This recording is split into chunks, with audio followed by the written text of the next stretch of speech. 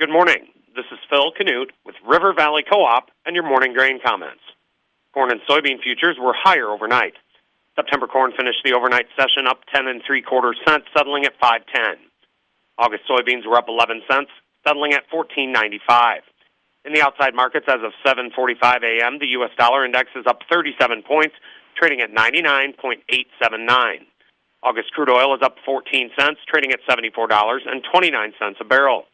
Precious metals are all higher. Industrial metals are all lower.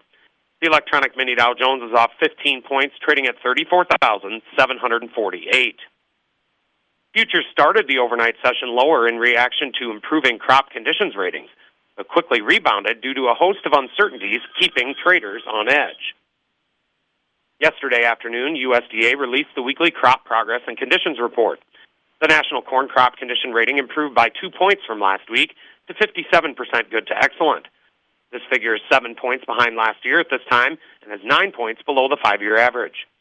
The national soybean crop condition rating improved by 4 points from last week to 55% good to excellent. This figure is 6 points behind last year at this time and is 8 points below the 5-year average. The expiration of the Black Sea export agreement and weather and crop production concerns continue to prop up grain and oilseed futures. Yesterday, the Black Sea export agreement officially expired. This time around, it appears as if the Russians are not open to any kind of compromise in order to continue the deal. They are digging in their heels and demanding that their conditions be met in order to renew the arrangement. It seems unlikely that Ukraine will cave to any Russian demands, especially after Russia launched airstrikes on the port of Odessa this morning. So the Black Sea export agreement is likely dead in the water, creating a major hiccup in the global grain supply chain. Extended weather forecasts for the heart of the Corn Belt have now turned drier. Traders remain concerned with how the dry weather this summer will impact final production figures. Of course, we really won't have a good grasp on this until combines roll. However, traders will continue to keep plenty of weather risk premium built into futures until the picture becomes more clear. Yesterday, the fund sold 7,000 contracts of corn, bought 2,000 contracts of soybeans, and sold 2,000 contracts of wheat.